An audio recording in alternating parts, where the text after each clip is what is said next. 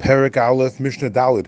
Kol Shivas Yamim, all 7 days, Lohoyamonin Mimenu Machol Mishta. They would not withhold food or drink from the Kohen Gadol, because even if he ate something that would cause him to become Tameh, he could still purify himself before Yom Kippur. However, Erev Yom Kippur, Erev Yom Kippur, the day before Yom Kippur, toward nightfall, meaning right before Yom Kippur,